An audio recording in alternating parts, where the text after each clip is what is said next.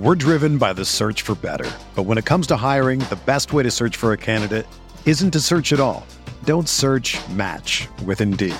Indeed is your matching and hiring platform with over 350 million global monthly visitors, according to Indeed data, and a matching engine that helps you find quality candidates fast.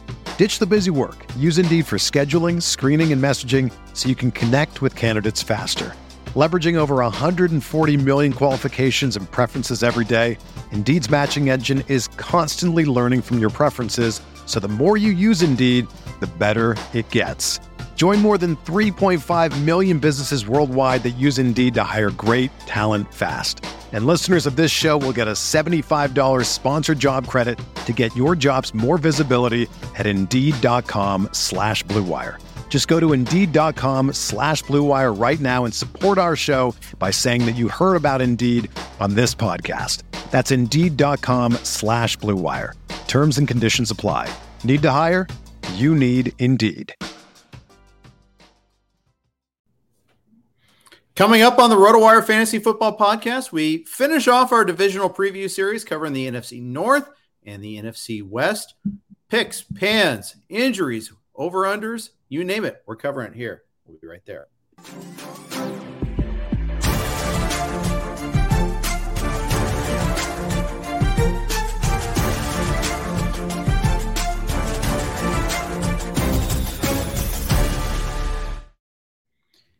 Hey everybody, welcome to the RotoWire Fantasy Football Podcast. I'm Jeff, he's Nick. We are continuing our preview series of divisional preview series covering the NFC North and the NFC West. Nick, let's start right on with the Packers. A lot of news about them in the offseason. The Devontae Adams trade, the Aaron Rodgers drama, the lack of brand name wide receivers coming in instead of one of their first round picks. They waited to the second to get Christian Watson. Instead of signing a big name free agent, they signed Sammy Watkins. They sure did. And there was a time in our lives when Sammy Watkins would have been a big name. But unfortunately, at this point in his career, it really felt like they were taking a flyer on a guy who was a first-round pick, 8 years ago at this point, and who's bounced around, spent last season with Baltimore. It's hard to be super encouraged by the group of pass catchers that Green Bay's put together, especially with guys like Watkins and Christian Watson, the second-round pick out of NDSU. With both of those guys missing time so far, we really haven't had a true evaluation. And I think that's especially difficult for Watson, who on the XM show this morning, we discussed I would hesitate to even call it a competition between Watson and Dubs, because Watson has not been able to offer anything due to that injury, although we do hope to get him on the practice field this week. But we now have a situation where it feels like as we get closer and closer to the regular season, we're going to go in with close to a blind evaluation, I think, of Christian Watson, who after the draft, I think just by virtue of slotting into a really good offense with a Hall of Fame quarterback, I think a lot of people were excited about those possibilities. And, I feel no better about this receiving core now than I did, the day after the draft. I think the emergence of someone like Romeo Doubs, that's nice, but I think it's offset by Sammy Watkins and Christian Watson really not making any progress so far. Yeah, and it's interesting because despite all that, all the possible negative ramifications of that, the Packers are the third highest favorite in total win totals on most sports books at 11 wins. They have a studly defense. I mean, adding those two first-round picks did go to bolstering an already good defense. So you look at them from that standpoint, they're expected to do well. They're in a division where you've got the Bears and the Lions that presumably they're going to be better than, and you got a Vikings team that has got a new first head coach, and usually it takes a little bit of growing pains, no matter how excited we are about that said head coach.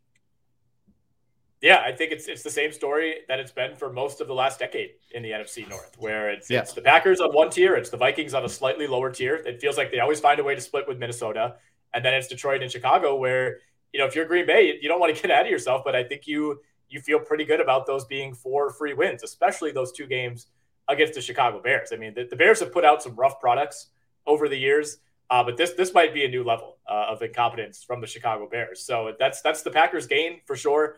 They had a really tough schedule last year. They had a tough schedule in 2020. That changes a little bit this season, according to Sharp Football, which does strength of schedule based on projected win totals as opposed to where you finished last year.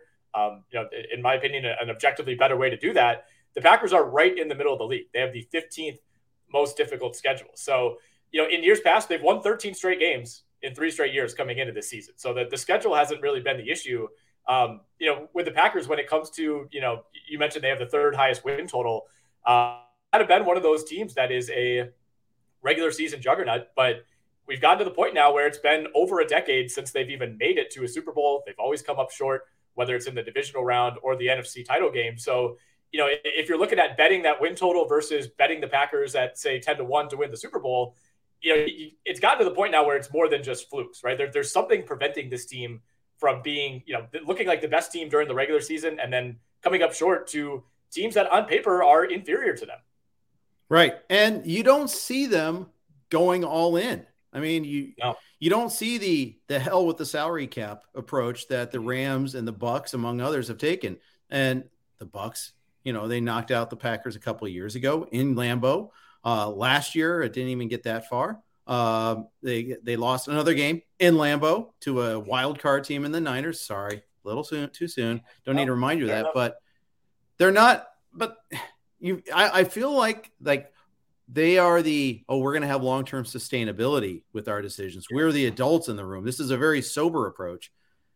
No one wants that. If you're a fan, you want to win, period. I agree. And I think the microcosm of that was Odell Beckham, choosing between the Rams and the Packers, choosing the Rams, and then being the team that puts the Rams over the top to win the Super Bowl, and that was, somewhat of an isolated situation. I think he probably preferred to live in LA versus Green Bay, Wisconsin. So I understand that. But in December, it's just who knew? Kind of exactly. It's just a representation, I think, of kind of how fans especially feel about this Packers front office, never quite pushing the chips in enough to get a difference-making piece like that.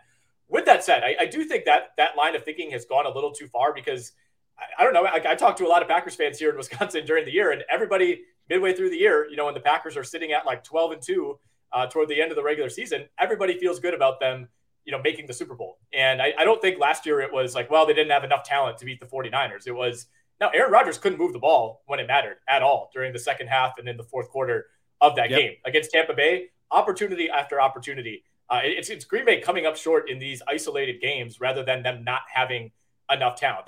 I think that was the narrative for a while. Like, you remember that one year when Rodgers willed them to the NFC title game to play Atlanta, I think, and that game was over within 3 minutes. Like, you could just see the gap in talent there. That's not the case anymore. There's some, I don't know if it's a mental block for this team. I don't know if it's a scheme issue when they run into these other really good defenses in the playoffs, but I don't think talent has been the issue the last few years. On the offensive side of the ball, they have some more questions this season than they have in years past. But like you said, this is the best defense I think that Rodgers will have played with probably since that Super Bowl team, just in terms of the amount of investment, the amount of talent, and the amount of guys who are right at their peak. I think, for example, like Jair Alexander missing a ton of time last year, he's back. But not only is he back, it also enabled Eric Stokes, to essentially develop into this kind of 1A quarterback for them. Like, if Jair Alexander was healthy last season, Eric Stokes doesn't get those reps.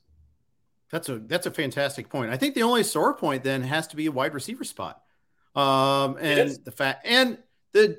spent some time on it today on the SiriusXM show, the infamous first-round pick of Jordan Love. Because it's not only that they didn't take a receiver there, it's also that you're tying up, a pretty good rookie contract. You're tying up that spot. That's an opportunity cost that you can't get. I know Tom Kastenik, our friend from the NFFC, keeps on lamenting that T. Higgins wasn't taken with that pick instead. He would look pretty darn good in that spot right now. And they don't have that brand name guy, and they traded away their brand name guy in part because you don't want to play under the franchise tag. Honestly, would you? I kind of think he just didn't want to play in Green Bay, period, though, too. I think he wanted to go to Vegas. I think so, too. And I do think that, Packers Nation at large, we'll say, has come to accept that. I don't think there are really any hard feelings. And I think the team, did a really good job of towing the line between, not wanting to kind of trash a franchise icon on the way out in Davante Adams, but also making it clear, like, hey, we offered the money. That wasn't the issue here. I really think you're right. I think Davante Adams felt like he had taken this thing as far as he could in Green Bay. He's a West Coast guy. He wanted to go play with his college quarterback for a really fun, up-and-coming, exciting team. I mean, I think it really is as simple as that. I don't think this narrative that Green Bay, wasn't willing to pay Maybe there was some initial hesitancy here. And I think maybe if they could do it over, they would have offered that deal earlier on and maybe just avoided this entire situation. But no, I think you're right. I think the biggest deciding factor by far was that Davante Adams just wanted to play for the Raiders, and there was really nothing the Packers could do about that. Yeah. Larry asked, why not trade Love for a wide receiver? And then suggests DK Metcalf. Seattle's not doing that. That's the problem. Yeah. Well, there was a lot of rumors this offseason, that they were going to be in play for one of those receivers. Guys like Metcalf or like Deebo Samuel, who we thought were going to shake free. It's certainly frustrating to see someone like AJ Brown traded, and you're like, that is exactly the guy that the Packers should be going after. It's just, to me, it's so hard to value Jordan Love around the league. It's like, I don't, if you're Seattle, it's like, you'd love to have Jordan Love in the mix as a potential option to develop as your quarterback of the future, but you're not giving up DK Metcalf for that. Right. That's true. If Love were to be traded, at whether it's like right now, whether it's before this latest preseason game, whether it was on draft night, this is a just perfect situation where I would have no idea what the value is. Maybe some team would be willing to give up a late second round pick. Maybe another team would value him as a 5th or 6th round pick. It's really hard to say. Yeah. Let's talk about who is there. And we haven't spent a whole lot of time talking to Allen Lazard, even though he's nominally the Green Bay number 1. If you look at the future odds on him, DraftKings has him at 750.5 yards, BetMGN 749.5, PointsBet 724.5. What say you on those? Well, for one, I think those numbers are pretty much spot on. And I think they have him at 5.5 touchdowns as well. And I like the touchdown prop better. He got to 8 touchdowns last year in 15 games, working very much in the shadow of Davante Adams. So I think that's one to me that stands out. The yardage, I think I would lean over, just by virtue of being the number 1 guy in an Aaron Rodgers offense. But Allen Lazard was more of a touchdown guy versus a yardage guy last year. He only got to 500 yards. So you're asking for a fairly significant jump there. But I think he could do that. I think if the number was like 900 yards, I would really think twice about that and maybe lean under. I do think by the end of the year, we're going to look at this offense and it's going to be a much more egalitarian spread, both in terms of rushing and receiving, compared to what we've seen in years past. So I wouldn't be surprised if they finish the year without a 1,000-yard receiver, but I think Lazard can get to around 800 yards. Yeah. And Lazard's the highest of these and the highest drafted one too.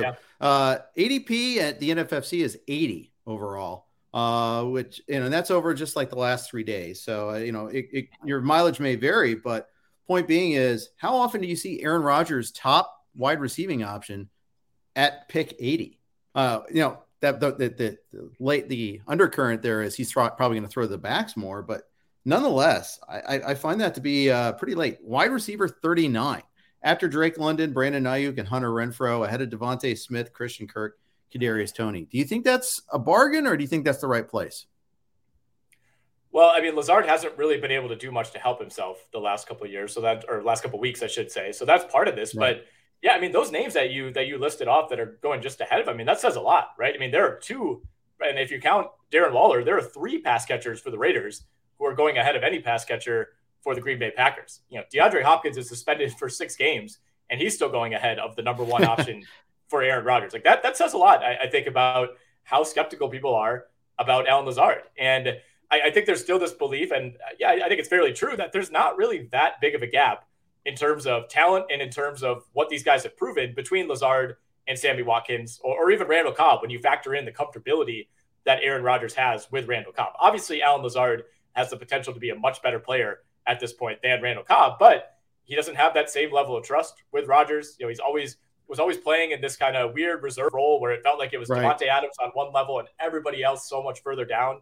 I think it's fair to question, where Lazard comes in. I don't think we could just automatically say, put him at wide receiver 20 because he's playing with Aaron Rodgers. Like, Rodgers is a unique type of quarterback where it doesn't really work like that. He's not necessarily going to favor the most talented guy. He's going to favor the guy he trusts the most. Yeah, that's right. We haven't spent any time talking about the rookies yet. In at least 2 hours it's been since we've done that. So let's go ahead and do that now. Romeo Doubs is the guy now that everybody is in love with. He's the guy that is getting raves from Aaron Rodgers, is getting caught a touchdown from Jordan Love against the Niners over the weekend. Christian Watson hasn't done anything yet. How likely is it that you're going to draft one of those two guys?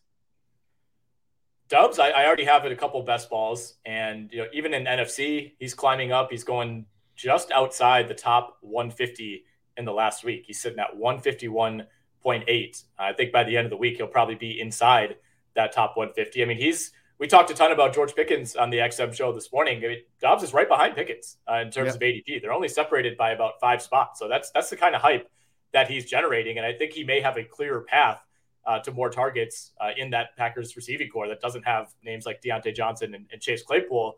Watson, it's wait and see for me. I'm not drafting him right now. I think if we get him on the field in the preseason and he shows some flashes, then maybe I'll consider it. But to me right now, I think I wouldn't go as far as to say this could be like a redshirt type of year for him. But if he misses another week of practice, I mean, we're getting to the point where he would really only have like a couple weeks to work with Aaron Rodgers before the start of the season. And, we know in season, it's really, really hard for these teams, especially, veteran teams like the Packers, to build that continuity as the year goes along and your practices get abbreviated. You're trying to preserve bodies. I think he's already missed some really, really valuable developmental time with Aaron Rodgers. Yeah, for sure. I don't want to invoke John Ross, but I'm going to anyhow. I'm forced to do it. But you have to worry that he comes into that position here. There's some speculation in the chat room about both OBJ again or Will Fuller. That one's been going around for about 6 months now. He's just about to sign Will Fuller. I mean, if they were going to sign him, they would have done it by now.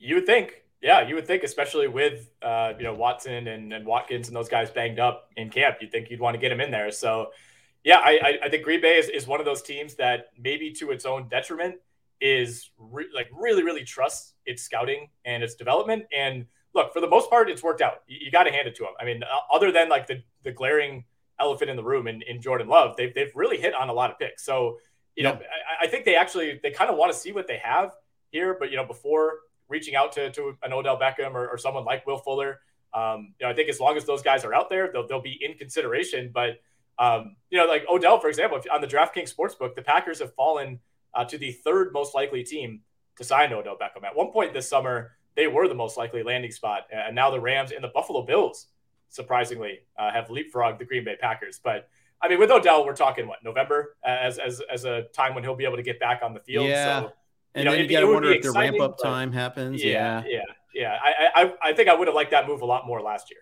Yeah, I think I agree with that. And he was so good, by the way, in the Super Bowl when he got hurt. I've made this point 7,000 times before, but it changed the entire game. Let's move on from the Packers. I know there's a lot to say. I know Nick likes AJ Dillon, target. I like him too. I like Aaron Jones too. I think you can like both. I think that's it. I know we have to keep rolling though. We have other teams in the division, so let's keep going. Let's hit up not the Chicago Bears, the Minnesota Vikings. We have a regime change in Minnesota, new head coach, new offense. Passing is no longer evil. So that changes things, outlooks there quite a bit. Who's your number 2? You've drafted Dalvin Cook, number 2. I've drafted Justin Jefferson, number 2. I think you make a pretty good case for both of them at the number 2 overall spot. Not just 2 in Minnesota, but 2 overall. I think it's rare to have teammates that could be to make that argument. Yeah, 100%. And I actually have best balls where I've taken both of those guys at number 2. I said to you on XM, I think number 2 is my least favorite spot to draft. And that's nothing against Jefferson and nothing against Cook. You just feel like you're not getting a ton of value there. And it's the first round, you're pretty much going to go, fairly chalky there. It's not like you're going to get you're not going to feel like you ever get a steal at number 2 overall, but it just feels like Jonathan Taylor's on his own tier. And then that next group of 3 or 4 running backs and the 3 wide receivers are all kind of on their own tier. And just value wise. And when you start looking ahead to when your next pick comes up, you can get Dalvin Cook at 7 or 8 in a lot of drafts. And so I don't have a problem taking him at 2, but obviously I'd rather take him a little bit later and get that second pick on the board a little bit faster and have the same roster. But you're right. It is rare that you have a running back who's a top 3 or 4 guy at his position, and then a receiver who's a top 2 or 3 guy at his position. But such is life for the Minnesota Vikings. And I'm pretty high on this team. I do think, I think it felt like they kind of wore out their welcome by the end of the Mike Zimmer era. It reminded me a lot of the end of the Mike McCarthy era in Green Bay, where the writing was on the wall heading into that final season. And, you're kind of just hoping and praying for a miracle to save the job, and it doesn't end up happening.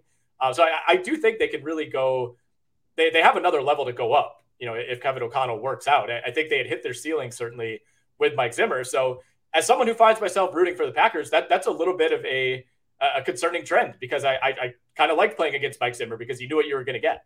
Right. Structurally, what do you think about the idea that some people don't like having to take one of the big three receivers, because that means they're waiting on a running back, and there's the dreaded running back dead zone. They want to get their backs early. Where do you fall in that sort of the discussion? More often than not, and I've had a ton of drafts where I feel like I'm picking second or third, especially in best balls. More often than not, I have leaned running back at that pick, and it's mostly for that reason, and the other hand of that is there are so many good receivers that I also feel like if you go receiver in the third round, you're still getting someone that you'd feel better about rather than taking a running back at that point. I think you start getting into some pretty iffy running backs around picks 30 to 35 versus the receivers that you're getting there are like Allen Robinson, Terry McLaurin, Cortland Sutton, Jalen Waddle. You're still getting, I think, bigger name, higher floor type of options a little bit later in the draft. And yeah, I mean, as draft season goes on, you're right. We continue to kind of see those running backs who were initially maybe end of the first round guys like Aaron Jones, guys like Joe Mixon, Alvin Kamara, who we talked about at length this morning. Those guys are starting to find their way up, I think, as more and more people want to get their hands on a reliable running back. Yeah, that's true. And I think that's one of those that, it's pretty tricky to kind of make that judgment. I find myself pretty comfortable getting one of the big three receivers over McCaffrey, Cook, Harris at all. Definitely over McCaffrey for me. That's just how I like to draft. But I think I kind of draw the line at the top three. I mean, I'll go Diggs versus McCaffrey for me is a difficult discussion, just because I think he's the start of the next tier in terms of wide receivers for me. McCaffrey, I mean, there's the ceiling's so darn high, but the floor is just so darn low too.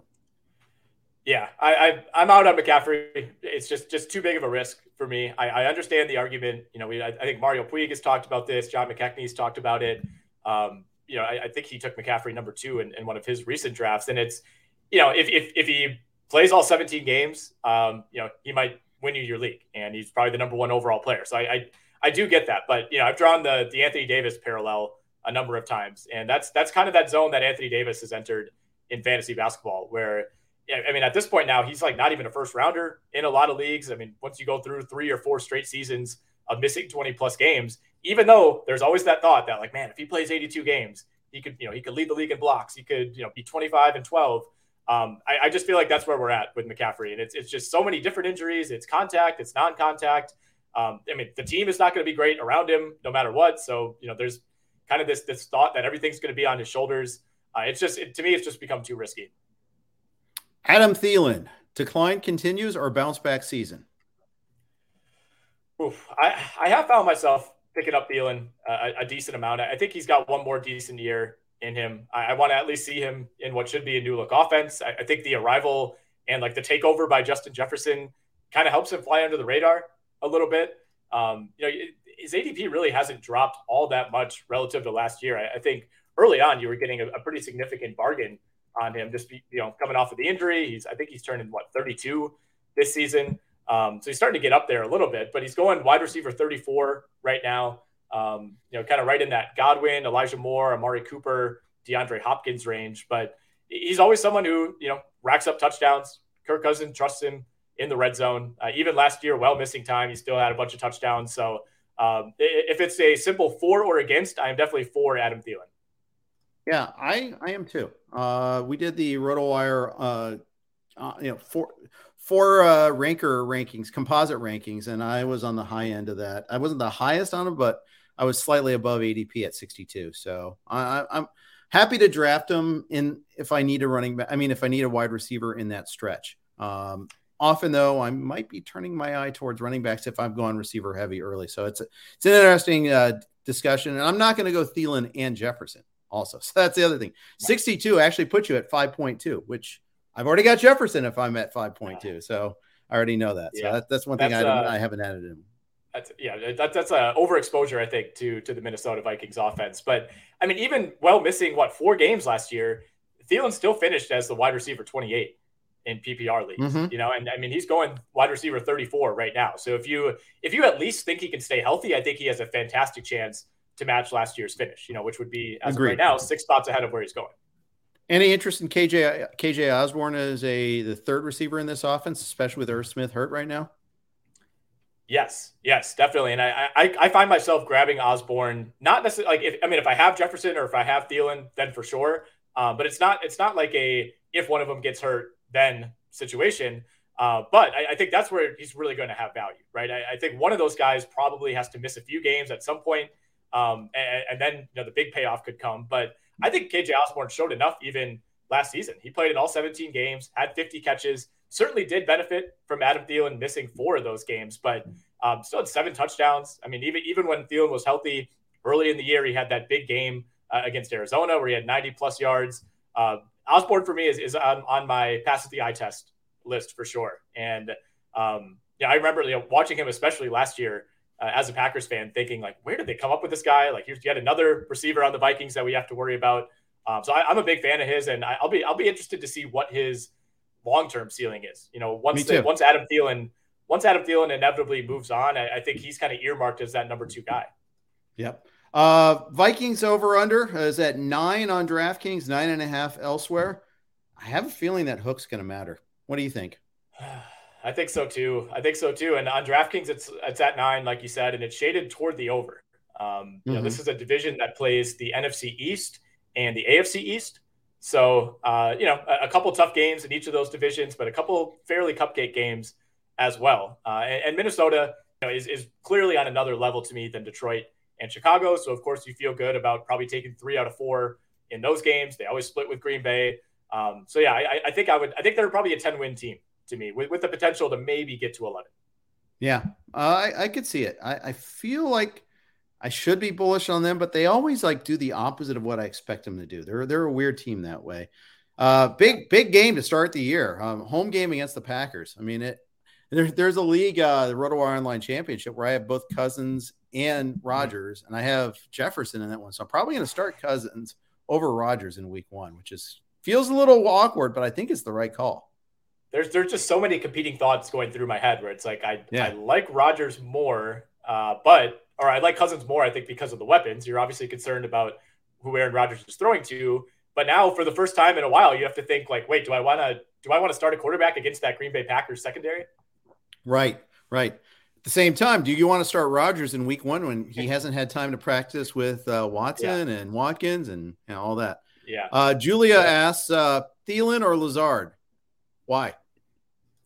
Oh boy. I think I would lean toward Thielen at this point. Too. I mean, if you want upside, Lazard is obviously the choice, but as I've said a number of times, I'm more of a high floor safety, just put me in position to make moves later in the year type of guy. So best ball, maybe Lazard, but in most leagues, I think I would lean Thielen. I'm leaning Thielen here too. And judging by my rankings, I'm going Thielen. I'm stuck on a Thielen. So there you go.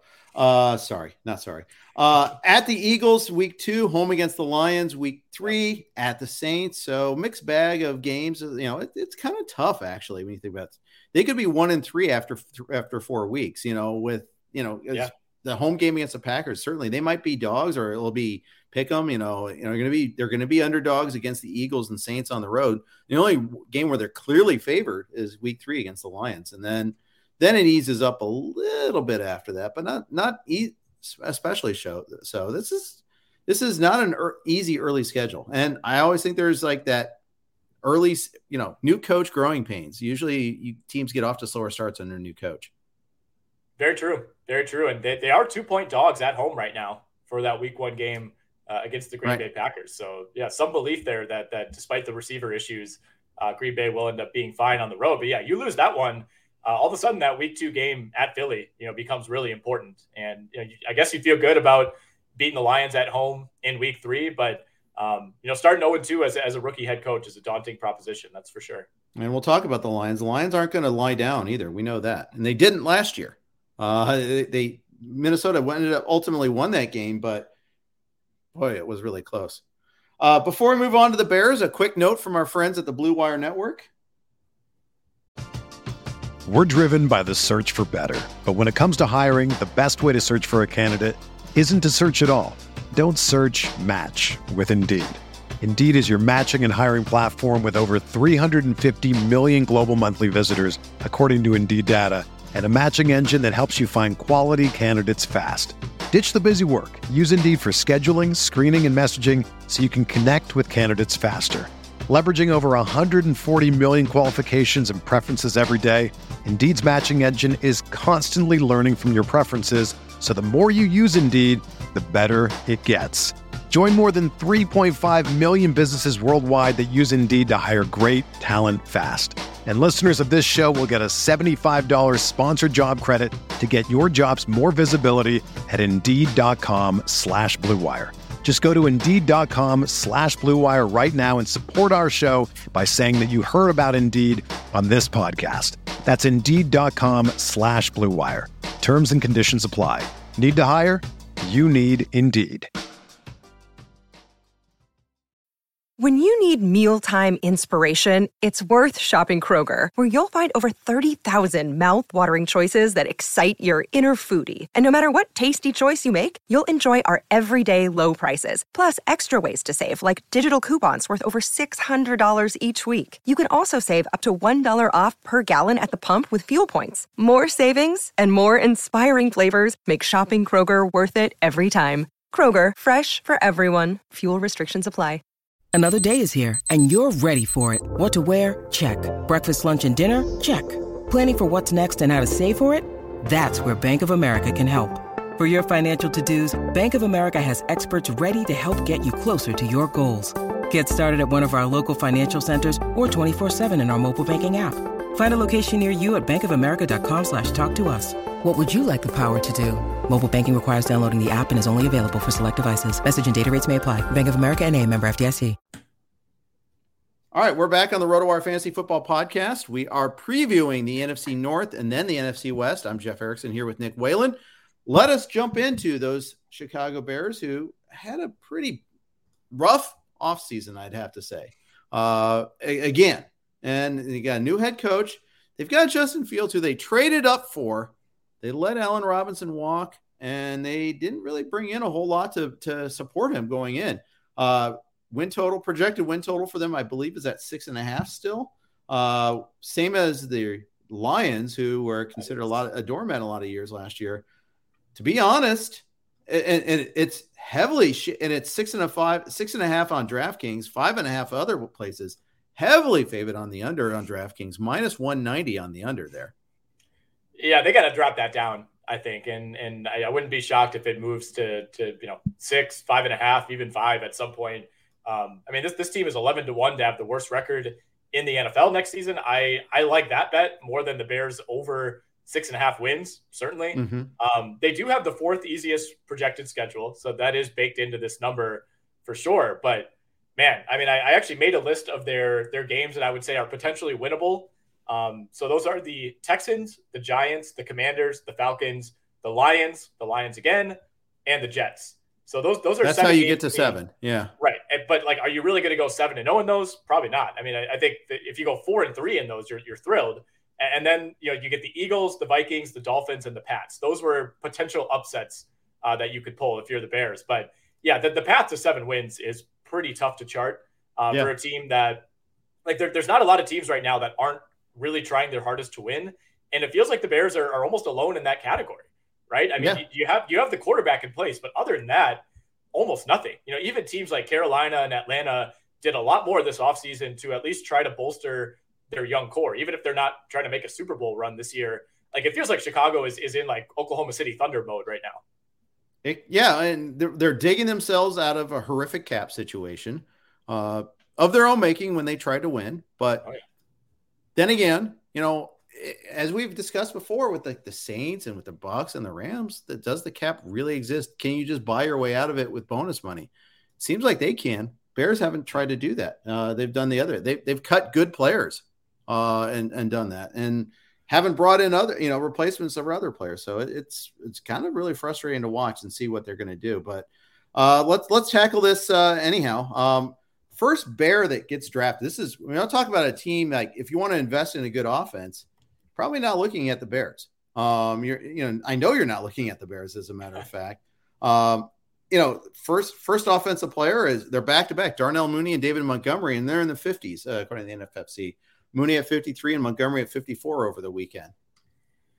Yeah, there's a lot to like about Mooney. I think there's a world in which Chicago is absolutely terrible, but we come out of the season feeling pretty good about where Justin Fields is at. And I think if that's the case, that means that he's developed some really good chemistry with Darnell Mooney. But man, yeah, beyond that, it's like I think you and I we like Cole Kmet as like a late round tight end target. That's fine. Velus Jones had a good start to camp. He's been a little banged up lately. I don't love targeting running backs on what I think are going to be really bad teams. The Bears let Justin Fields play 3 series in their preseason game over the weekend, and they punted on all 3. I mean, yes, they did. It's just one game. It's part of one game. I get all that, but I think that's going to be the theme of the season. If we can wager on the Bears to lead the league in punts, I would love to find out what that number is. Like, it's just not an offense. Like, you can just totally envision the game plan of like, all right, let's get David Montgomery going. First quarter, he has like 7 carries for 12 yards. And he carries the ball like twice more the rest of the way because they're down by 3 touchdowns. Like, I feel like that narrative is going to be playing out over and over and over this season. Yeah. When we talked about big gaps in the receiving core, and according to ADP, I don't think we mentioned the Bears. I don't think we did. Mooney is at 27, a wide receiver 27. Velus Jones is the next one at 92. Oof. Byron Pringle, who's hurt right now, is at 99. I mean, this is what you're looking at here. Yeah, I mean, they're dealing with somewhat of a similar situation, although I think a little bit bleaker and a little bit sadder than the Packers, where, Darnell Mooney is kind of, I guess, their version of Allen Lazard, who is showing some flashes. You're hoping he really becomes the guy. And then beyond that, not only do you have a bunch of unproven options, but you have a bunch of guys who've been banged up throughout camp. And you're still just like, I have no idea how this depth chart is going to shake out. So the big difference, of course, being one team has Aaron Rodgers and the other team has a second-year quarterback in Justin Fields, who's still very much developing. But I think I'm gonna keep pumping that Bears 11-1 to finish with the word, because I don't know. They just seem, especially in their own division. I mean, the Lions are moving in a completely different direction. Even though they were very similar teams last year, the Lions were the worst team between those two last season. And think about how we feel about Detroit versus how we feel about Chicago right now. They have the same win total, but it just feels like the directions of the team, it's completely opposite. Yeah. If you feel strongly about the Bears, I mean, instead of paying that mega juice on the 6.5, maybe get plus odds on the under 5.5 at BetMGM or FanDuel. I mean, if you feel that strongly, I mean, I don't think that's not a bad way to go. And I tend to like, and I also like your 11-1 worst record in football bet. Julia also asked Mooney versus Thielen. I would go Mooney over Thielen. I think it's close, but I go that way. That is really close for me. I just really worry about exposing myself to this Bears offense that I think is going to be really, really, really bad this year. But that's a fair question. It's a fair question. I mean, you're talking about the for sure number one for one team versus a guy who has maybe the best receiver in football ahead of him. Yeah, that's right. Okay, let's go on to the Lions. And once again, I'll expose myself as the guy that doesn't watch Hard Knocks and has never watched an episode of Hard Knocks, because it's been a while since I've had HBO. I'm just an inveterate cheap ass, I guess. But I just have enough subscription packages and streaming services that I should go pony up for HBO Max at some point. But I didn't even do it when they did it for the Bengals. But the Lions, they've drawn some buzz, some positive buzz through both HBO Max and Hard Knocks, and also through how they finished the season last year. This is a team that they may not have been good, but they were entertaining. They were fun. And it's been a while since we've heard that from a Lions team. And they bolstered their offense in the offseason, too. Went out and got DJ Chark. They drafted Jamison Williams, who we won't see right away. But this is a team that's got some talent. Absolutely. And I mean, they were one of the most fun to watch and most memorable 3-win teams in NFL history last season. And they capped that off by, they beat the Packers the final week of the season. Green Bay didn't really have anything on the line, but it still felt, I mean, Aaron Rodgers played till half in that game. The Packers were ostensibly trying for most of it. And it was kind of a nice way to cap off what felt like a year that, if you just watched the Lions play and you'd never looked at the scoreboard and you watched every minute of every game, you would be like, I think this team finished like 7-9 or 7-10. But they just had so many weird things happen at the end of games, mistimed fumbles, terrible interceptions, 65-yard field goals as time expires. Two of them. Yeah, right. I mean, they legitimately could have. Every fan base always says this, like, oh man, we should have won 15 games. Like, they have a case that they really could have won 5 or 6 games for a team that finished with 3 wins. And I still don't know that I'm ready to. I don't think I'm ready to place the Lions as like a 500 team, even though I know that's not possible anymore, or a team that's going to push for a playoff spot. I still think they have a little bit more development to go than some people are willing to admit. But I think, to me, they're clearly they've at least separated themselves from that real bottom tier of teams. When you're talking about potential worst record in the league, like, I know they have the same win total as the Bears. I like them way more than the Bears. I like them more than the Jets, more than the Falcons, more than the Texans. Like, I don't think they're like far and away better than those teams, but they're definitely not in that bottom 5, bottom 6 tier anymore. I'd agree 100% with that. And defense is the problem for this team. I think offensively they're going to be fun. I mean, you start with DeAndre Swift, who's a end of the first round player in many drafts, although I've seen him go as early as like 10 and as late as like 24. I mean, there's a pretty wide range for Swift. You'll get opinions on him all till the cows come home. There's a lot of strong takes on DeAndre Swift. He is the Gabriel Davis of running backs. Everybody's got a take on him. That's a good comp. That's a great comp. And he got in the end zone in their preseason opener over the weekend. At the end of the day, doesn't really mean anything, but that's just going to keep pouring gas on that fire. Yeah. All right. Where do you stand? Are you willing to go get him around that 1-2 turn, or how far does he have to fall before you get him? I'm willing to do it. Yeah. I would still prefer, I know his ADP has actually leaped that of Joe Mixon in the last week. I would still prefer Mixon, but I would take DeAndre Swift over Saquon Barkley. Me too. Recover your ears, Chris Liss, but the injury risk there. Don't worry. He's not listening. Yeah. I don't love that Giants offense. And part of it depends on what you do in round 1, of course. But no, I mean, I wouldn't even say Swift is somebody that needs to, like, quote unquote fall for me to grab him. Like, I'm firmly in the believer camp. Julia asked, would you bet who would play more games, Swift or Montgomery? I mean, Swift. I think the obvious money would be against Swift, but Montgomery was sneakily hurt last year too. Yeah. And it's just an injury position. I mean, is the player hurt right now? I think that's the question. And obviously Swift is not played this weekend. Right. And, I mean, they played the same number of games last year. It's hard to really say. I don't like speculating on running back injuries, especially of all positions, but I don't know where Swift got this, like, he's always banged up label. Like, he's 2 years into his career. He's missed a total of like 7 games. I don't know. I mean, I feel like he needs to have one of those years where he plays like 4 games before you get slapped with that label.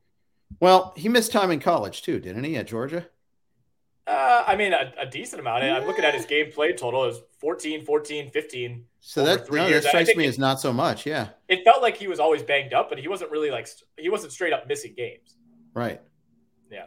By the way, every time we talk about a player lately, went to Georgia. George Pickens. Went to Georgia. Even we brought up Zamir White today. Went to Georgia. Yep. It's just continuing theme.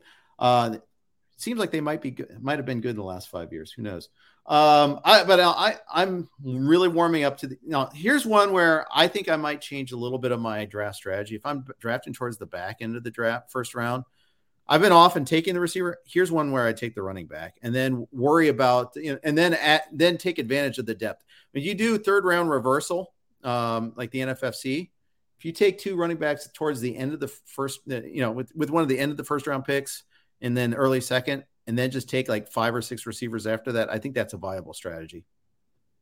Yeah, 100%. I mean, we've said it 100 times, but the amount of depth that receiver, especially in those middle rounds, is just night and day compared to how you feel about the running back depth at those spots. Yep. All right, Amon-Ra St. Brown, massive finish to the season last year. How likely is it that he has now established himself as a guy that we can set and forget? Oof. Well, he's a Detroit Lion, so I think the likelihood of that ever happening is probably not great. I mean, we've really only seen one player in Lions history get to that level, which is Calvin Johnson, and he had Matthew Stafford throwing him the ball. There was a lot of steam on St. Brown, early on in draft season, and I wasn't able to really get too many shares. I'm trying to see where he's going exactly in best ball drafts. He's going around pick 60. He's actually lower than Darnell Mooney. I don't think that's correct. I think I would take St. Brown over Mooney, and that's more of an endorsement on the overall offense and how I feel about like the accuracy of the quarterback than player versus player. But that's a tough one for me. I mean, he's going just ahead of Elijah Moore. I would definitely prefer him over Elijah Moore. I guess it felt like he, early on when we first started doing the XM show, he was rising week by week, and it feels like he has kind of hit a plateau now. Yeah, I'd agree with that. Well, and other guys have gotten their juice, Jerry Jeudy is, rising because of Russell Wilson. Some of the other, Allen Robinson certainly has gotten that juice. And I agree with that juice, by the way. It's a fair point. Let me drink that juice. If he rises any further, then it's like, well, are we taking him over DK Metcalf? Are you taking him over Juju? Are you taking him over Deontay Johnson? Like, I think maybe he has just reached his ceiling where he needs to prove it before we can legitimately justify putting him over those guys. Right. And that we kind of prove Goff for that matter too. And I think that's the other reason why, although, Metcalf's got that same argument. In fact, I'd rather have Goff than either the two Seattle Jokers. So there you go. Julia asked, well, St. Brown had 119 targets last year. Will that go up or down? I think it goes up just because he wasn't doing as much in the first half of the season. So I think I'd bet on the over on that one. Yeah, I mean, 67 of those targets came over the final 6 games of the year. So I think unless he gets hurt, that's almost a lock to go probably well over. Let's move on to the NFC West. But before we do that, a quick note from our friends at Dynasty Owner. Do you love fantasy sports? Are you ready for a new challenge this year? Dynasty Owner is the new way to play fantasy football with real NFL salaries, adding the strategy of running an actual franchise. Dynasty Owner provides a unique and challenging experience that will test your skills as an owner and general manager. You will have complete control over your team's future. You can build through the draft, make trades, sign free agents, and manage your team's salary cap. Can you create a dynasty of champions? Sign up now at dynastyowner.com and use promo code ROTO5. That's ROTO5 to receive $5 off any new team. Jeff Erickson here with Nick Whalen. We are now going to shift our attention to the NFC West, and we'll have to talk first about the Super Bowl champion LA Rams. Let's rip that Band-Aid off. Let's talk Rams. They got better, I feel like, on offense. I mean, they lost OBJ, but they added Allen Robinson. I mean, that's a huge add. Maybe that you could argue that they got worse a little bit by losing Andrew Whitworth, but on their offensive line. But I mean, that's a pretty big stretch to find a way to find them looking worse. Yeah, I agree. They went out and got. I think you could. If you're not like a big Allen Robinson guy, I think at worst it's a wash between he and Odell Beckham, considering the injury risk that Beckham presents at this point in his career and just kind of how far he's fallen since those days with the Giants. But as someone who loves Allen Robinson and hates that the Jaguars opted not to keep him around back in the day, I think it's a huge upgrade. I think the one worry is we're going to have to see. I don't think we're ever going to get concrete information on this. I think they're going to continue to kind of shroud it in mystery as much as they can. But if Matthew Stafford's arm and elbow are an issue throughout the season, that definitely changes things. I think the hope is that, this is just them being extremely cautious during the preseason. But, obviously this is a team where if Matthew Stafford is not right, their ceiling is dramatically lower. And he went through, people forget, he went through a pretty tough stretch toward the end or the middle, I guess, of last regular season where, obviously he put it together and had a fantastic run in the playoffs, but he really struggled. He had a game against Minnesota where he threw 3 picks. He had 2 picks against Baltimore the next week. He had the 2 picks against San Francisco the week after that. He was bad in that game at Green Bay right after the Titans game. Yeah, the Titans game as well. He had 2 picks there. I mean, he went through a pretty shaky stretch where it was weeks 9 through 18. So we're counting that final game against San Francisco where he had 19 touchdowns and 13 picks over the course of 9 games. Obviously, he ironed it out at the right time. He was great to begin the year. On balance, he's still a very good quarterback. But I think we do need to discuss like how much a kind of a nagging chronic elbow issue for the reigning Super Bowl champions. I mean, that could derail a season. It could. And, I actually moved Kupp below Jefferson and Swift and Chase. Sorry. Below Jefferson and Chase just because of that reason. I'm still taking them 4 or 5 overall. I'm still taking him really high, but it's just maybe a notch lower than it used to be. So that and Stafford, I moved, I'll take, that's the other thing, like, taking him below Russell Wilson, for instance. Now, I mean, Brady's got his own concerns with him being away from the team, but it doesn't seem like it's an injury. So I don't know. There's some tough calls there.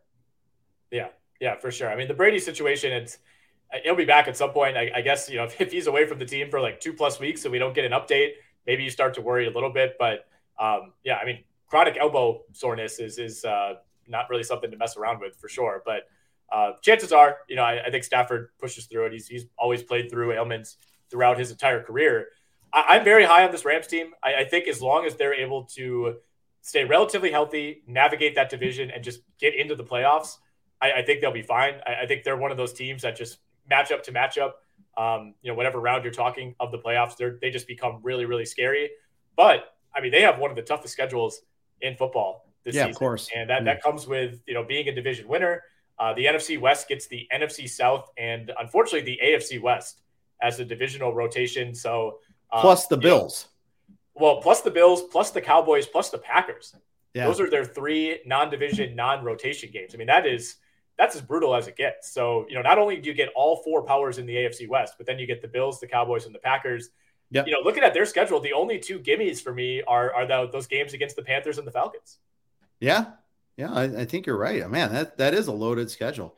I'd say home against the Seahawks is probably a W as well, but it is a divisional foe with a lot of history there. So we'll see. I mean, and the other thing is, it's not just Stafford's injury issues, but you got a lot of red marks everywhere here. Cam Akers and Darrell Henderson, we're doing it again with these guys.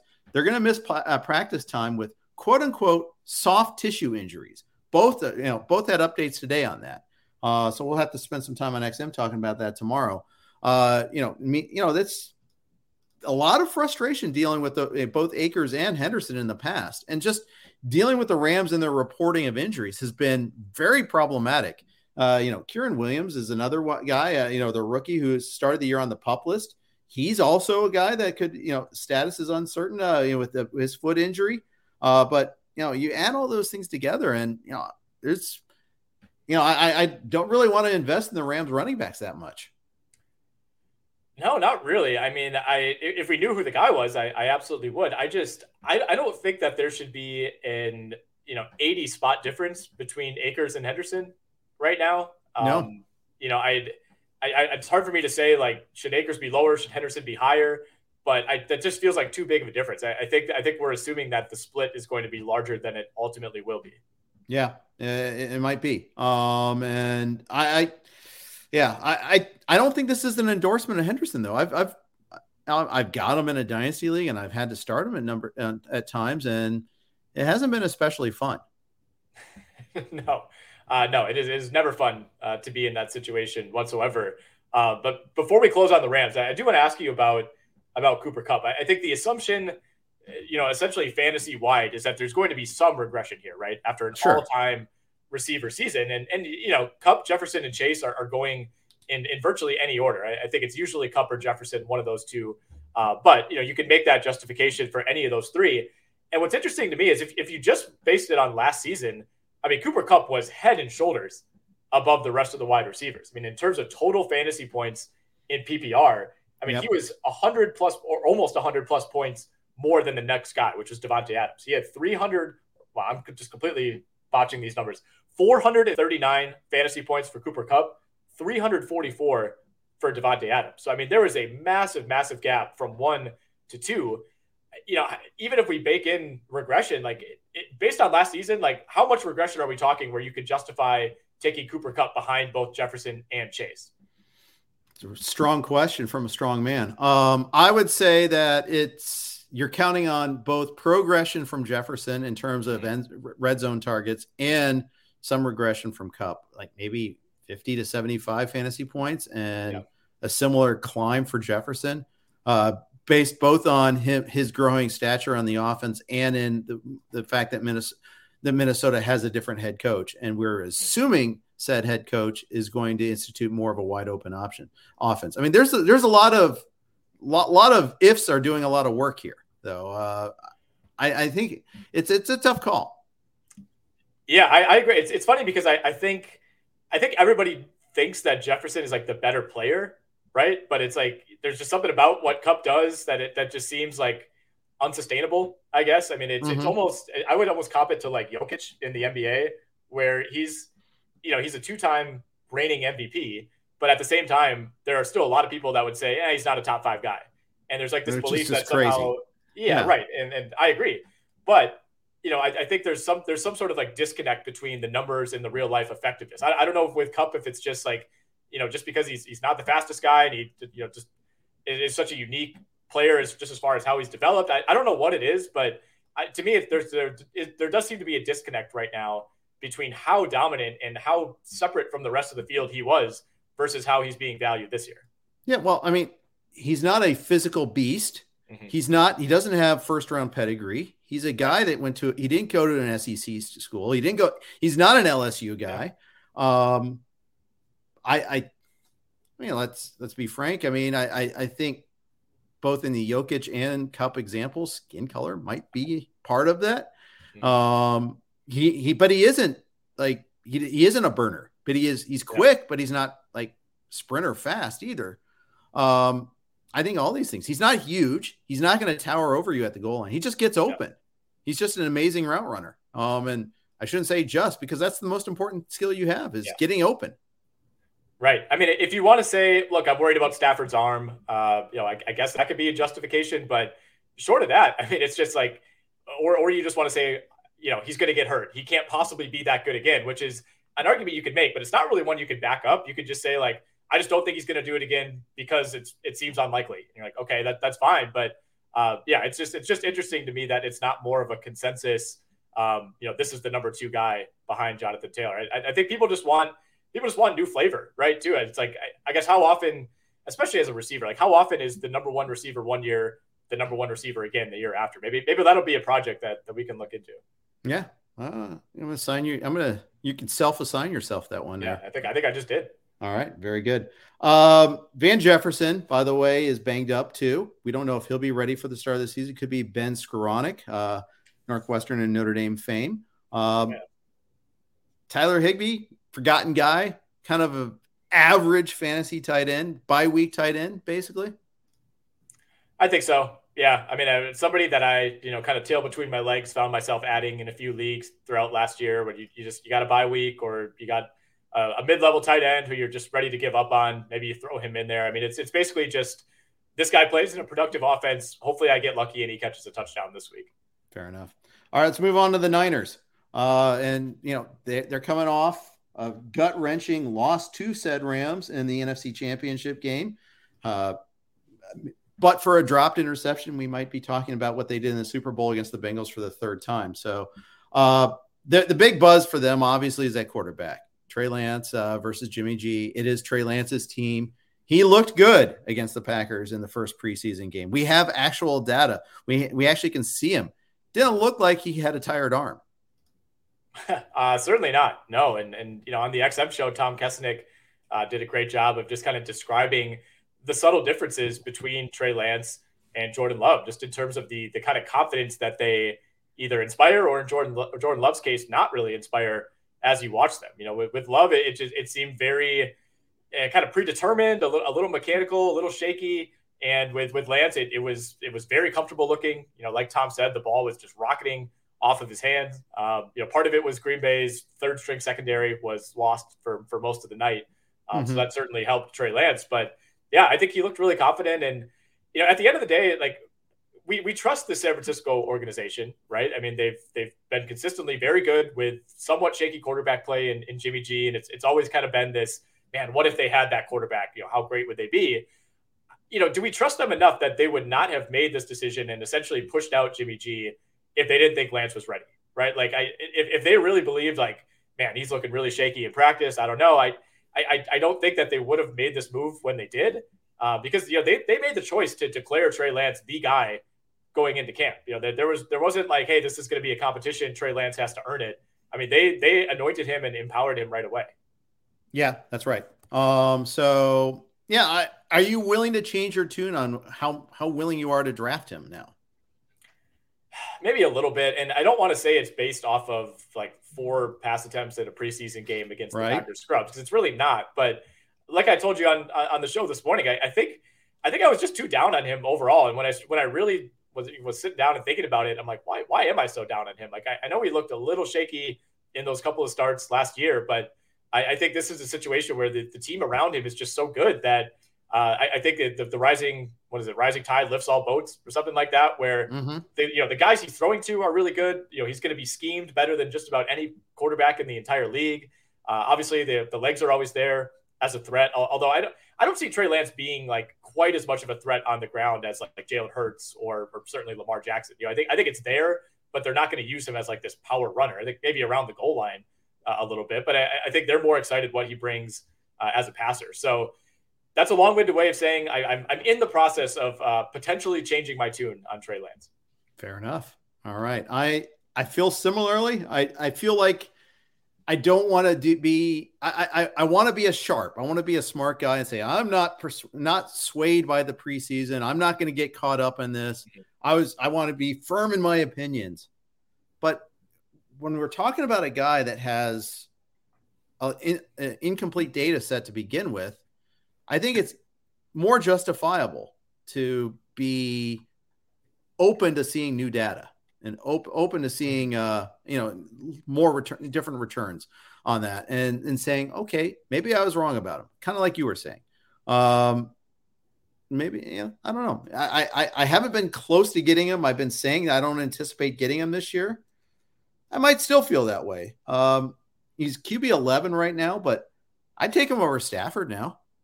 I think that's enough has changed between Stafford's elbow, Lance maybe not being as bad, and having the running floor. And by the way, Stafford has no running floor. Zero. I could see it. Now in the NFFC, that running floor means less than it does in other leagues because it's 6 points for a passing touchdown. Know your league specs. But I'm open to being. I still don't think my openness to considering him lands him anywhere. I still think I'm pretty far away from getting him in most places. Yeah, I will say I don't think I'll get to the point in the preseason that I'll be like outwardly targeting Trey Lance, but I think I'll feel more comfortable, like you said, making that choice between him and a Stafford or Russell Wilson or Aaron Rodgers, whoever it is, kind of in that middle tier of quarterbacks. So 10 wins is the number for San Francisco. I think it's fair to say that this hinges almost entirely on how Trey Lance looks. I think if he's outright bad, they go under. If he's even just average to slightly below average, I think they have a really good chance to go over. And if he's great, obviously they're going over. I don't know. Is it as simple as that? Yeah. Because the roster is great. They lost Laken Tomlinson to the Jets via free agency. That kind of hurt. And they've had to deal with salary cap constraints of their own, which, by the way, don't get Niners fans started on that when they see what the Rams have done in their division. But that's something. And we still have to wait to see what, if anything, are they getting for Jimmy G. I think he'll be gone. I think the most likely outcome, and I think we talked about this, is that he gets released on September 1st and not that he gets traded. Yeah, I agree. I think it's tantalizing to, come up with these scenarios of like, oh, what if they trade him for an impact player? Like it's just like almost never happens in the NFL. It's almost always draft compensation, especially when it's something, this all kind of boils down to money for Jimmy G. And like you said, it makes sense, I think, for a lot of teams to wait until that artificial deadline on September 1st. But yeah, I mean, the Niners have made their choice. I don't think, I don't even think that they're necessarily holding out for this, King's ransom or some sort of specific deal. I think it's just we got our guy in place, and whenever somebody's ready to step up to the plate, with the offer that we're looking for, we'll be there. I'm looking at the Niners schedule right now. And of course, right. It's not going to be easy in that division. And they too, like the Rams, get the AFC West out of division. But, as a non-division winner, it gets a little easier, I guess. You got to play, obviously, the Chargers and the Chiefs and the Raiders and the Broncos. You get the NFC South, but they get the Commanders out of division. They get Bears. They get the Bears. They get the Dolphins. So, yeah, I mean, I think you feel a lot better than that, of course, than getting the Bills, the Cowboys, and the Packers out of that deal. for sure. That 100% makes sense there.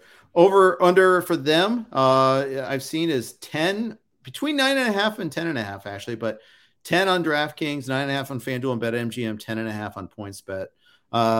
Let's use DraftKings as our starting point. Over under for that, or on. Well, it's interesting that there's minus 110 for each. So DraftKings is basically throwing up their hands and saying, look, we're not sure. I'm going to go over. I think this is a super, super talented team. And I think Trey Lance, like I said, if he plays average football, I think there's enough talent around the rest of the roster to get to 11. And I think he can do that. So I'll go over. Okay. Moving on. Let's move on and hit the Arizona Cardinals. They had an eventful offseason, to say the least. First, we got to start off with their quarterback, and just no shortage of drama when it comes to Kyler Murray. He's signed after removing Arizona from his social media feeds. But then he signed. He was all happy for a day, and then their clause, he must study clause, in his contract came out, and it's basically because he was playing video games and didn't want to study. It seems like. Then he had COVID, and we're still trying to figure out when he'll be able to practice again. But it's all over the place with Kyler Murray, and he missed games last year due to injury too. Yeah, all over the place. I mean, this was one of the biggest Jekyll and Hyde teams, if not the biggest, of the entire season. I mean, it feels like forever ago that they were 7-0 going into that. Yeah. I think it was like a home. Was it a Thursday night game against the Packers? It was the game where Devontae Adams was out. I want to say Aaron Jones was banged up. Green Bay was going in with a ton of skill guys out, and they went and won that game. That was the Rasul Douglas game, I believe. Right. And ever since then, it kind of felt like they lost their air of invincibility.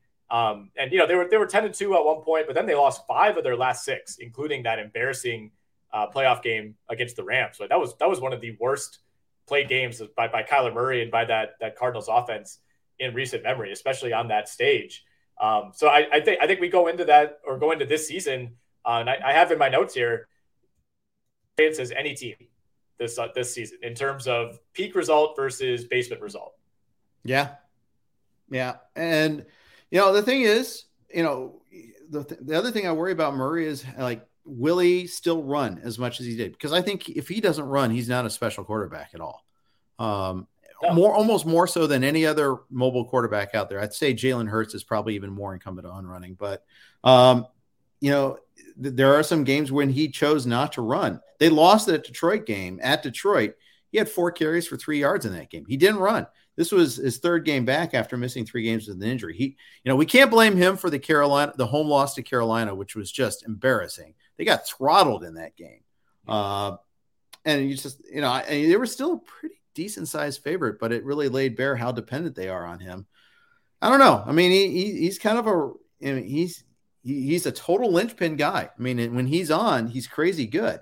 You saw some games like the Bears game. He went 11 for 15, 2 touchdowns, but also 10 for 59 on the ground with 2 more touchdowns. He's capable of that sort of game. Absolutely. I mean, we'd have to go back and look. I think he was the MVP favorite probably at the quarter mark of the season and maybe approaching the halfway mark. I mean, he was very much in that conversation. And then, like you said, missed that time in the middle of the year and was never really the same after that. There was a notable hesitancy to run the ball. And, talking about those losses at the end of the year, I mean, it was not pretty. They lost to the Lions, like you said. They lost to Seattle, and that was when things had really unraveled for the Seahawks. They lost to the Colts, who, of course, went on to lose to the Jaguars and not even make the playoffs. And then, you throw those pretty embarrassing losses to Carolina and Green Bay on top of that. And I think it erased all the goodwill that they had built up through those first 7 weeks. So I don't know what team we're going to get this year. I'm inclined to make them the team in this division. I think that really underwhelms. Whether they ultimately go over on that win total, probably, maybe it depends how they fare against Seattle. If you split against Seattle or you find a way to lose 2 to Seattle, you're almost certainly going to go under because, good luck beating the Rams twice. Good luck beating the 49ers twice in that division. So, yeah, I just don't love it. It feels like they're moving in the wrong direction. And then outside of division and rotation schedule, they get the Eagles, the Vikings, and the Patriots. So none of those 3 games you feel great about. No, you don't. I love how the sportsbooks collectively just shrugged. They don't know. Yeah. They're like, we're not 100%. sure. 8.5 minus 110. Sounds good. We'll put it on both sides. Call it a day. You know, it's interesting. Now they're gonna be without DeAndre Hopkins for 6 weeks, 6 games, excuse me. They are gonna, they're trying to figure out life without, with just one, with who their backup is at running back. It sounds like Eno Benjamin made a lot of strides. Darrell Williams, they didn't have play though, which almost presumes that he's already has a spot. Hollywood Brown has had, he was on the PUP list to start. Then he had an arrest. Then, he's been, really breaking in slowly with that hamstring injury there.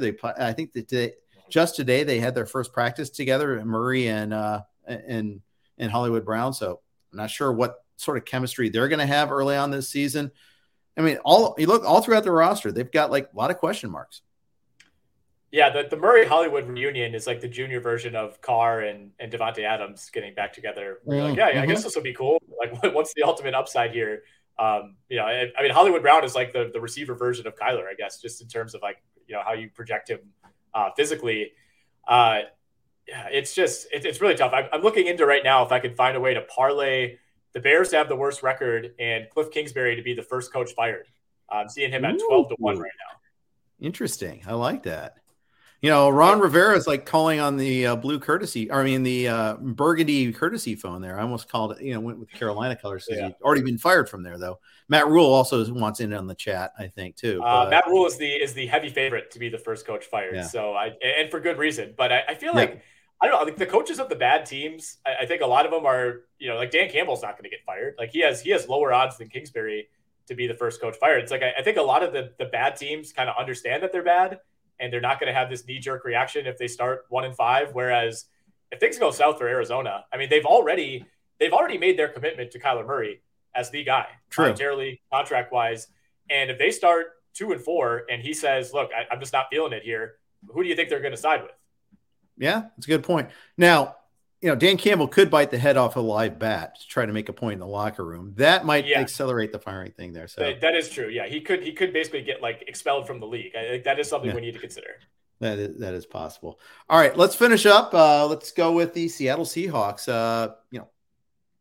This is no more Russell Wilson, but we do have Pete Carroll's presumed swan song here. He's also in on that bet, as Julia just points out in the chat there. If they finish 7-10, that might be the best job he's done coaching them in a while, because I think they're going to be considerably worse than that. And so do the sports books. They've got them at 5.5 wins on their over-under everywhere. They do. It is shaded toward the over at most books. So, there's maybe a little bit of an admittance that number is pretty low. It's minus 140 at DraftKings to the over, plus 120 to the under. So, maybe closer to a 6-win team than a 5-win team. But it all just comes down to like, can you talk yourself into the Seahawks being, the Steelers, Packers type of team where you're just banking on the infrastructure. It's the same reason that the San Antonio Spurs always have an elevated win total in the NBA. It's, even if the roster looks terrible, there's this like, hey, it's the Spurs, they'll figure it out. And, for the first time, Seattle's going to have to try to do that without Russell Wilson, which is just a massive, massive variable. And I feel like I listen to a ton of NFL podcasts and read a bunch of stuff. Like I can't believe how much of a split there is on the Seahawks. Like I'm pretty down on this team. I feel like they've kind of reached the end of the road, and a lot of the, almost every great player, from the Super Bowl team, certainly, but even from, the years after that, almost all those guys have moved on. It's kind of Tyler Lockett carrying the flag. Right. But there are a lot of people, I think, that still believe that Russell Wilson wasn't carrying this team all that much, and that there's still enough talent at the receiver position that Geno and Drew Lock can do just enough. I personally don't see it, but I mean, this is like you said, for Pete Carroll, it's a pretty big time prove it year, because there are a ton of coaches who are tethered to their great quarterbacks, and it's a mini version of was it Belichick or was it Brady, right? Right. I don't know if I think that infrastructure is all that great, but I think Russ cooking carried them a pretty far way. They were fourth in QB rating last year. That's going to go down, by the way, quite a bit. Between Drew Lock and Geno Smith, I mean, that's going to go way down. I really think that, when you can't throw the ball, you're going to see a totally different team out there. And so I'm pretty pessimistic. Yeah, I agree. And, when infrastructure, it's, I guess I'm not really talking names on the roster. It's more just like a culture of winning. And it's, that's kind of a tough thing to define, but this team hasn't dipped below 9-7 since 2011, right? I mean, they've been right there every single year. And that's coincided, of course, with the arrival of Russell Wilson. So we'll see. I think, I don't think they're going to be terrible. Like they'll be notably better than like the 2 or 3 worst teams in the league. This is a tough win total for me to evaluate. I think they could get to 6, but I don't see them contending. Like there are people out there that think the Seahawks are going to push for a wild card spot. Like that to me is fan fiction. Yeah, I think it is too.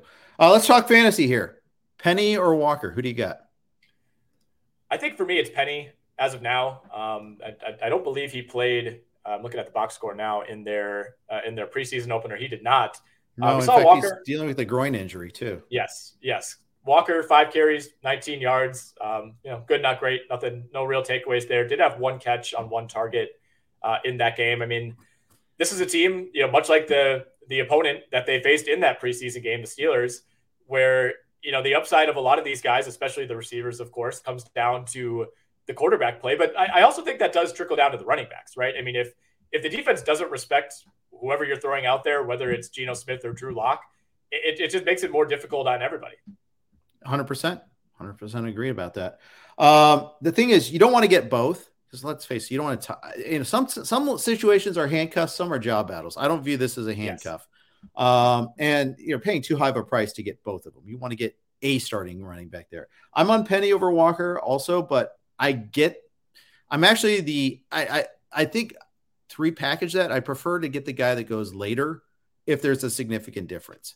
Like for instance, yes, in some formats, Walker will go later, and in some other formats, Penny will go later, and it almost depends on your room. In many cases, you got that one guy that loves Kenneth Walker. Well, okay, especially in a PPR league, maybe they go that way. Although it's funny, Walker really didn't catch that many passes at Michigan State. I think people just assume that he's more of a third down back. Pete Carroll said, "I'm comfortable playing him on 3 downs." So we had let's listen to what Pete Carroll has to say moment there. But so it goes. Always a fun portion of the season there. But anyways, I think it's tough. The other question is, how far does DK Metcalf drop for you with this quarterback situation? He's the guy that I feel like I've had the most trouble figuring out with this team, because like Lockett is going late enough that I don't mind taking him in that range. He's at like 95 in NFC contests over the last week. That puts him in Robert Woods, Treylon Burks, Russell Gage territory, where it's like, okay, at that point, yeah, maybe I'll just roll with the proven commodity in Tyler Lockett. But with Metcalf, I mean, there's still that argument that I wouldn't say it like makes or breaks your entire team, but I mean, it's enough of an investment that, if you take DK Metcalf at like 40th overall and he just completely tanks because Geno Smith can't get him the ball, like that's huge, right? And with Lockett, it could go south and you're like, okay, whatever. It was my 8th or 9th round pick. So with Metcalf, I found myself, I think I have him in 1 best ball, but for the most part, I haven't really been willing to pay the price. Yeah, I got him in the Vegas Superflex draft. I think I've got him in another place or two as guys as when he's fallen. Like I think where I got Metcalf was the 5-6 turn. Okay, I'll take him there. That's fine. That's fine for me. But I'm not going to get him traditionally where like he's in the 40. Traditionally he was in the 3rd round last year, sometimes even 2nd. I'm not. But I'm going to definitely drop a little bit there. If you look at like the NFFC right now, he's got a range of 36 to 59. It's not as wide a range as I would have thought. And this is just over, the weekend. So maybe that contributes to that lack of range, but he's wide receiver 21 behind another guy that I don't really know in Deontay Johnson, where I want to put him, and just slightly ahead of Gabe Davis. I'll tell you this. I had a chance to take DK Metcalf in the RotoWire Invitational, and I took Allen Robinson over him, and Metcalf went 1 pick later. It was tough. Because I think it's so counterintuitive to what you would have done last year, right? But it was Robinson, Metcalf, Godwin in that order, and I had to make that choice, and I sided with Robinson over Metcalf, and that reflects ADP as well. Right now, Robinson's going about 6 picks higher, so maybe it's not like that difficult of a choice, but Allen Robinson's min pick is 27, by the way. Wow, that is pretty low. But yeah, I mean, the Metcalf situation, it's just, I don't like trusting bad quarterbacks. I don't know. I mean, I'd have to do some more digging. I'll have to assign myself another project here. But, to see how many good receivers have had like a great fantasy season with an objectively bad quarterback. The list can't be many. No, it can't at all. And it's a hot button issue. And, Lockett's even felt that even more. I talk about a guy that's really fallen. He's wide receiver 43 now, picked 95 over the weekend at the NFFC. Yeah. Behind Kadarius Toney, who I've already panned. I'd take him over Toney. Slightly ahead of Chris Olave. I take Olave over Lockett at this point in time. Christian Kirk goes slightly ahead of him. Jaguars legend Christian Kirk. That's sort of the range that Lockett's at and right now. And I kind of see it, but I think Lockett is and the thing is, he's been kind of a boomer bust guy the last year and a half anyhow. He's not the steady Eddie anymore. So I get it. If you're not going to have as much boom, he falls to the bust. Yeah. I mean, he also turns 31 in about a month here. So that's part of it. Like with Metcalf, he's like at his physical peak, right? So you're not really worried about, you're not building in any regression regardless of who the quarterback is. So with Lockett, it's kind of a double whammy where you're getting a huge downgrade at quarterback, and he's also at that age where a lot of receivers start to fall off. Indeed. Any other Seahawks thoughts before we sign off? Not a whole lot. No. It's been the receiver dilemma for me. I haven't really had to make a ton of like Penny versus Walker calls, but just about any draft you do, you're going to have that point where you ask yourself, like, am I making a huge mistake not taking DK Metcalf here? Yeah. It's really one of the toughest calls of the season for sure. Yep. We'll close with an unrelated question. Jake from State Farm asks, Michael Pittman or Mark Andrews, a half-point PPR dynasty league with contracts, has Tyreek, Higgins, and Juju. Pittman would secure his wide receivers for a long time. Mark Andrews is a rare difference maker at tight end, though. There's not too many of those. What say you? I say Mark Andrews. I think you already have a nice stable of receivers. Certainly would be nice to add to that, but for me, it's Andrews. I don't think you really worry about age or anything at this point. He should still have 3 to 5 really, really good years ahead of him. Yeah, I agree with that too. Jake, thanks for the question. Thanks everybody for chiming in the chat today. Appreciate it. Thank you guys for listening. Coming up tomorrow, we got Jake and Joe, as always, with the Tuesday RotoWire podcast. Catch Nick and I on SiriusXM Fantasy, as always, for the rest of the week. And take care. Mother's Day is almost here, and you can get her the most beautiful time-tested gift around. A watch she can wear every day from Movement. Whether mom's into classic dress watches, rare and refined ceramics, or tried-and-true bestsellers, Movement has something she'll love. And right now, you can save big on the best Mother's Day gift ever with up to 50% off site-wide during Movement's Mother's Day sale at MVMT.com. Again, that's up to 50% off at MVMT.com.